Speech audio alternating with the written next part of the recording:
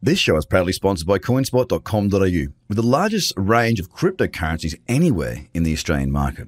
With an updated verification process, you can now be verified using only your driver's license or passport within seconds.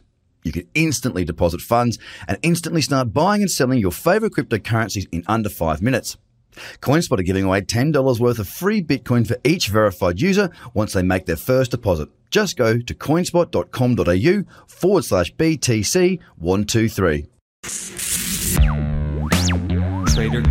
Trader Crypto Podcast. This is the Trader Cobb Crypto Podcast.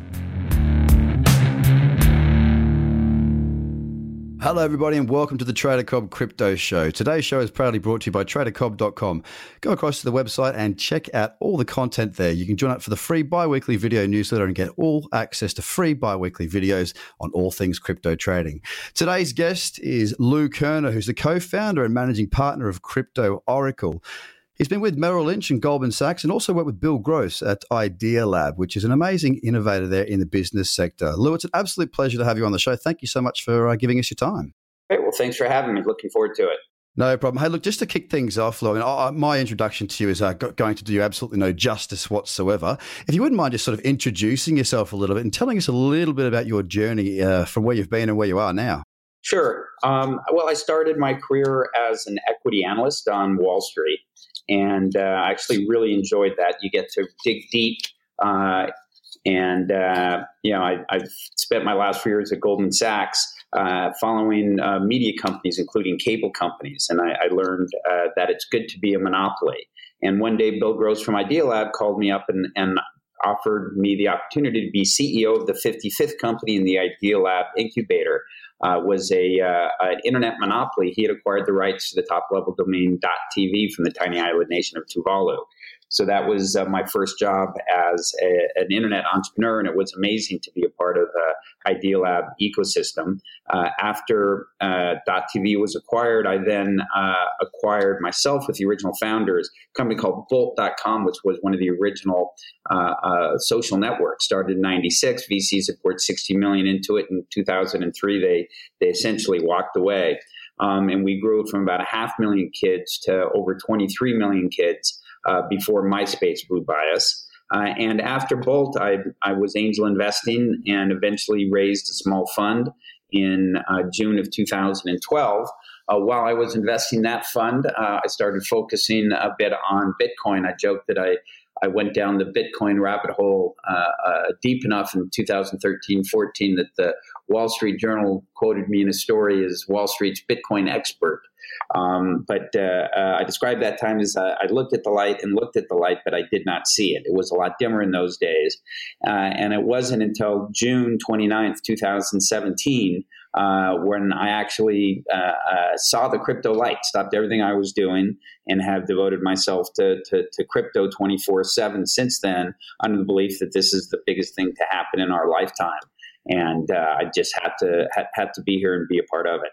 Well, that's a big statement. I mean, you do say that you've devoted your life to crypto, and I can tell you right now, Lou, that I had the same sort of thought about July, August, I think it was last year when it was sort of introduced to me. I was introduced to it in 2013 when I was trading foreign exchange bonds, commodity, like just basically trading anything that moved. And I had someone come up and tell me about Bitcoin and ask me about Bitcoin, and I was sort of in the position where I looked at it and went, well, there's not the liquidity or the volume for me to be trading that properly, all the tools back then. So I mean, I wasn't a VC. I wasn't someone who looked to invest in tech or all these sorts of things. And back then it was a very new technology. It wasn't until the right person brought it to me again last year that I looked at it, got charts and started to go, wow. I looked at it for trading ability and saw that my strategies worked, but the risk multiple remained the same. The reward multiple was far larger. Of course, then you end up in the rabbit hole. You learn about the technology. And I too can tell you that I dropped everything, and I am also full-time, devoted my entire life to this space. So it's good to see that somebody else has done the same sort of thing. I think there's plenty of us out there. One thing I want to cover is, I mean, a lot of people, and I won't spend too long on this, but I am fascinated to see, what you learnt from Bill Gross. I mean, a lot of people don't know who this man is, and I don't know why, but he's kind of the Steve Jobs of a certain business sort of world. He's done some amazing things, and this sort of incubator idea lab, I mean, you must have learned a huge amount and seen a huge amount with your time there, even though it wasn't that long. What an amazing place to be. Yeah, it really was incredible. I was there, part of that ecosystem for 2 years in 2000 and 2001, and I still remain good friends with Bill. I live in New York. I'm actually going to be in Los Angeles later this week, and hopefully we'll get a chance to catch up with him. But it was really an amazing ecosystem, and and to understand just the volume of companies. I was the 55th company that was in the incubator when I joined in January of 2000. In February, they raised $1 billion cash at a $10 billion valuation. So it really was to a large degree the center of the universe when the universe was expanding, at a remarkable pace. Especially back then, Yeah, it really was, and I really believe that it's Bill Gross had the greatest business idea in the history of mankind, which is he's widely recognized for being the father of paid search. That was his idea. Google literally laughed at him, said they would never do that, and then obviously they copied him and executed better. But he sold that business, which was eventually called Overture, to Yahoo for $1.6 billion. And I think there are really two great lessons that I learned from Bill Gross. The first was when he hired me. He said, take a month and come back to me with a business plan on how you're going to roll this out. And so 2 weeks in, he stopped by my desk and he said, I know I gave you a month, but I'd like to see how you're doing. Why don't you come and give me an update in a few hours? So I put together a presentation and talked about all the great meetings I'd had, and the team I was building over the 2 weeks and how we were planning to launch the top level domain with all of these various partners in about 6 months. And it was going to be incredible. And he was, he said he was blown away by the great work we had done, and it was really amazing. And he loved everything that we're doing. He had just one slight change. Instead of launching in 6 months, he wanted us to launch in 2 weeks, which was devastating to hear, because how could we possibly launch in 2 weeks? And long story short, we launched in 2 weeks. And the very first day we opened up the top level domain, we did over $160,000 in revenue.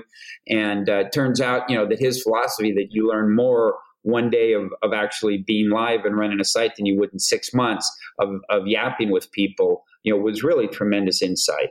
And the other great lesson, and everybody can view this, he did a TED Talk a couple years ago where he did data-driven analysis of all the companies that he started to find the key factors of success. And, during the talk, he said that he called it Idea Lab because he thought it was all about the idea. And then he, after a few years, realized that it was actually all about the management. And then he ran the numbers. And what he found was that by a wide margin, the dominant factor driving the key to success in his companies was neither the idea or the management. It was, in fact, the timing. So timing and team. Well, we know that timing, you can have the greatest idea in the world, but if you don't time it well, then you can be well ahead of the curve. And if you go and raise your capital, run a business plan out, and it's 2 years too early, then you can have the greatest idea, but you can be too early. But that's a very fascinating. If that's the big takeaway, then that needs to be considered by everybody listening. Definitely. I mean, what an amazing place to have been. What an amazing man. And it must have been just such a wonderful time to have been in there, to learn so much. And I guess the thing that we find with people like this, they surprise you, and they bring things out in people that you might not have thought that you had. I mean, is the space like for Idea Lab? Is it much the same as? Is there a lot of blockchain stuff going on in there at the moment? Do you know? I know you've been out of it for a little while, but I mean, you're still friends with the man. Yeah, sure. No, Bill is certainly aware that this is a big thing, and they're looking to deploy some of their resources in the space. All right, excellent. Well, let's move to CryptoOracle. This is what I want to speak to you about. So you're basically looking to be, I think you said to me, something like the Berkshire Hathaway of crypto, which is a very interesting idea. I mean, there's a lot of VC out there, a lot of funds out there in the crypto space. I'm very interested to know what you look for in a company that you'll invest in. Sure. Well, at a high level, I think we look at the same thing a lot of VCs look at. We're looking for the technologies and the platforms that can scale to billions of users. And when we say the Berkshire Hathaway of crypto, I think one of the great things about running a tokenized fund is it's evergreen. So we don't need to to sell the company. Let's say when there's an ICO. So as amazing as the VCs did in, let's say, Google, right? When Google came out, it was IPO'd at $30 billion, which was an unheard of amount for a new IPO. And the VCs did remarkably well, but the VCs were forced to sell their position, at a $30 billion valuation, and their investors missed out on the last, $800 billion of value creation. And so by running an evergreen fund, we can actually hold on to these positions for 5, 10 plus years if we really think that the companies are just going to continue to build value. And that's why the shareholders of Berkshire Hathaway have gotten so incredibly wealthy, is because they held on to great companies for long periods of time, and we want to do that in crypto. Well, that makes perfect sense. Is there anything in the space that you're particularly interested in at the moment? Any sort of sector, any little sort of slice off division, part of business that you see as something that's very, very eye-watering and mouth-watering at the moment for you guys? Sure. A couple of areas, that we're fascinated by and that we think are going to be massive wealth creators. One obviously is in the different chains that are coming out. We really believe that the next generation blockchain is going to be DAGs, direct acyclic graphs. And so we're an investor in Hashgraph, which, via a DAG, you don't have to put blocks onto the chain one at a time. You can basically gain consensus and put thousands of blocks onto the chain simultaneously, which allows for, obviously much greater throughput. Another technology we're very high on is called zero knowledge proof, which is the ability to prove anything to anyone without actually showing them anything.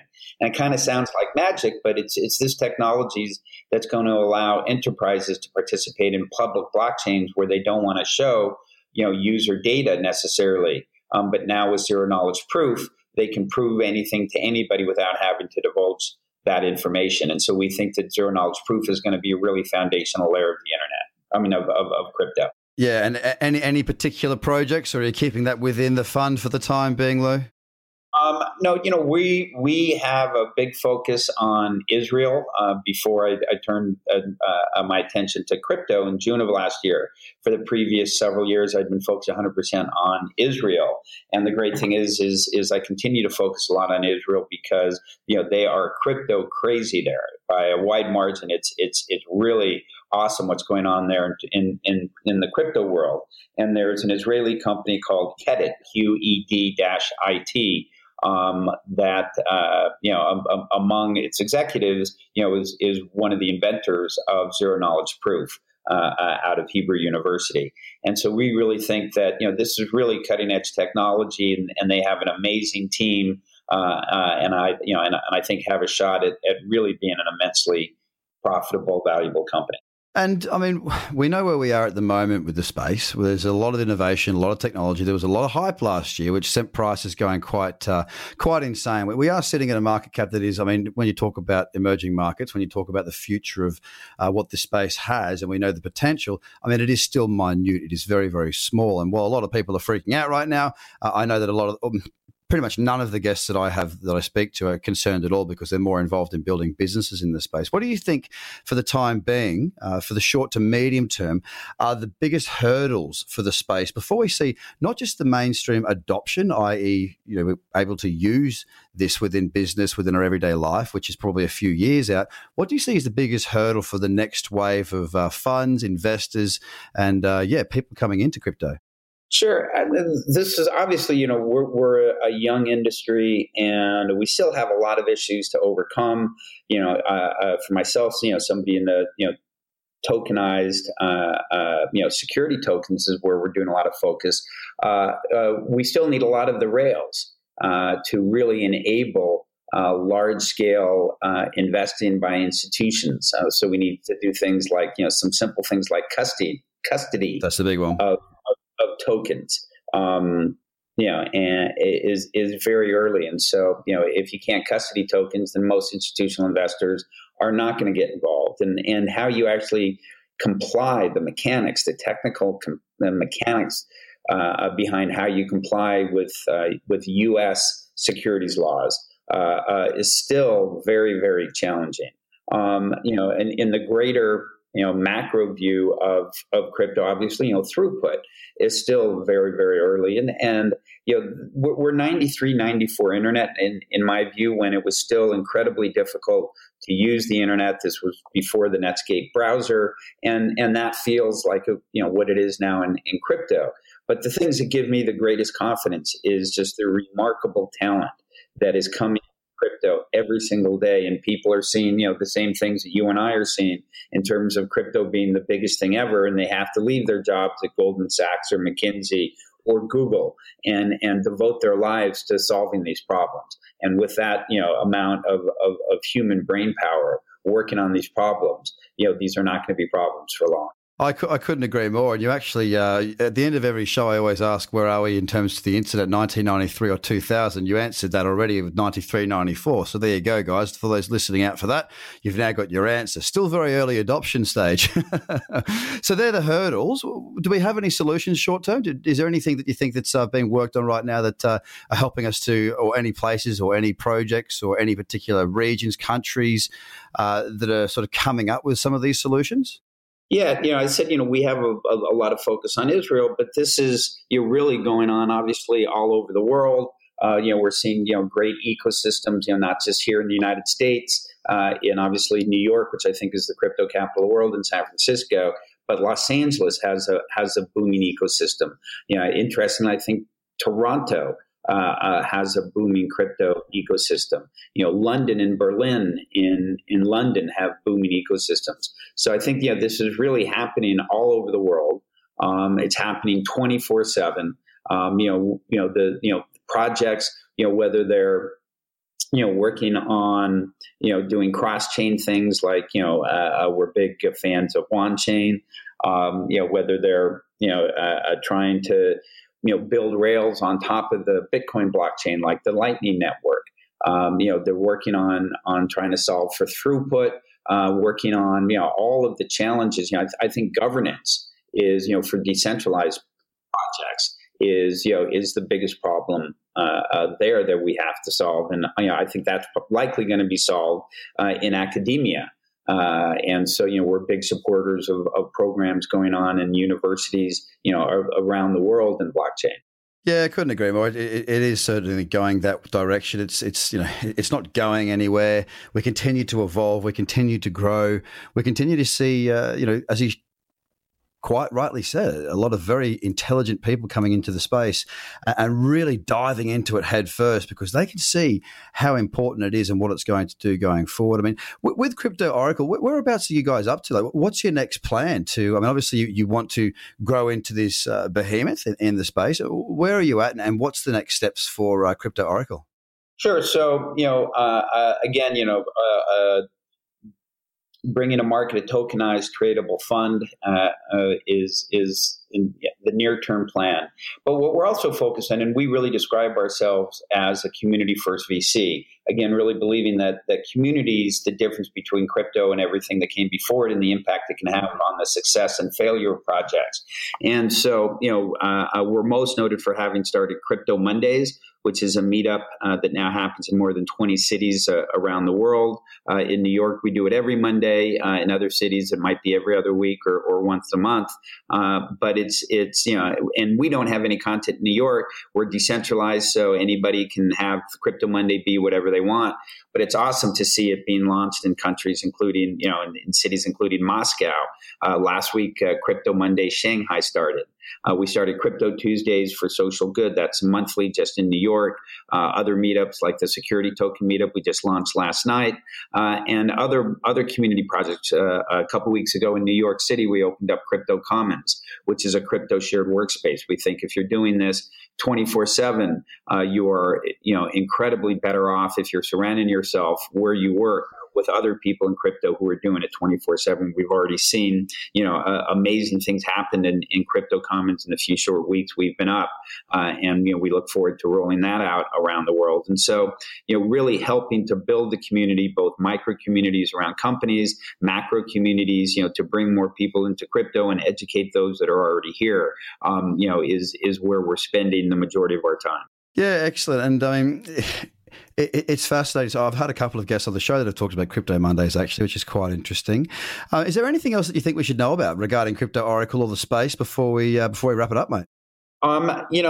Again, these things we're doing are decentralized. So if anybody wants to start these meetups in their cities, wherever they are, we'll throw our full support behind it.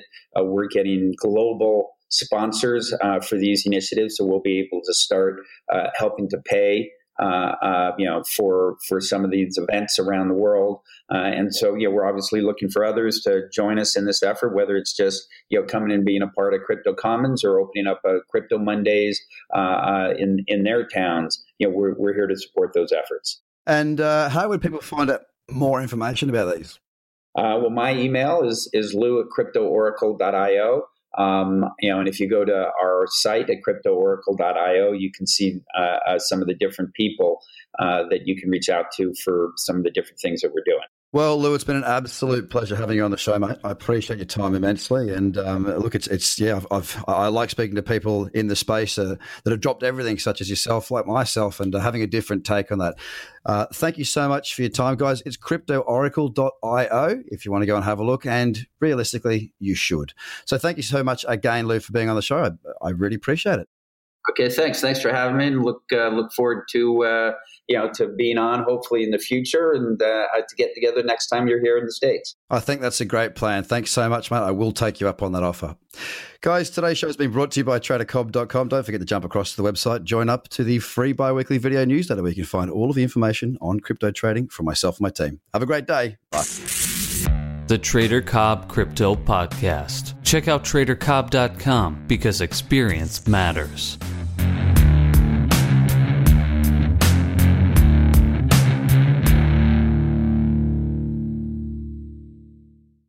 This show is proudly sponsored by coinspot.com.au, with the largest range of cryptocurrencies anywhere in the Australian market.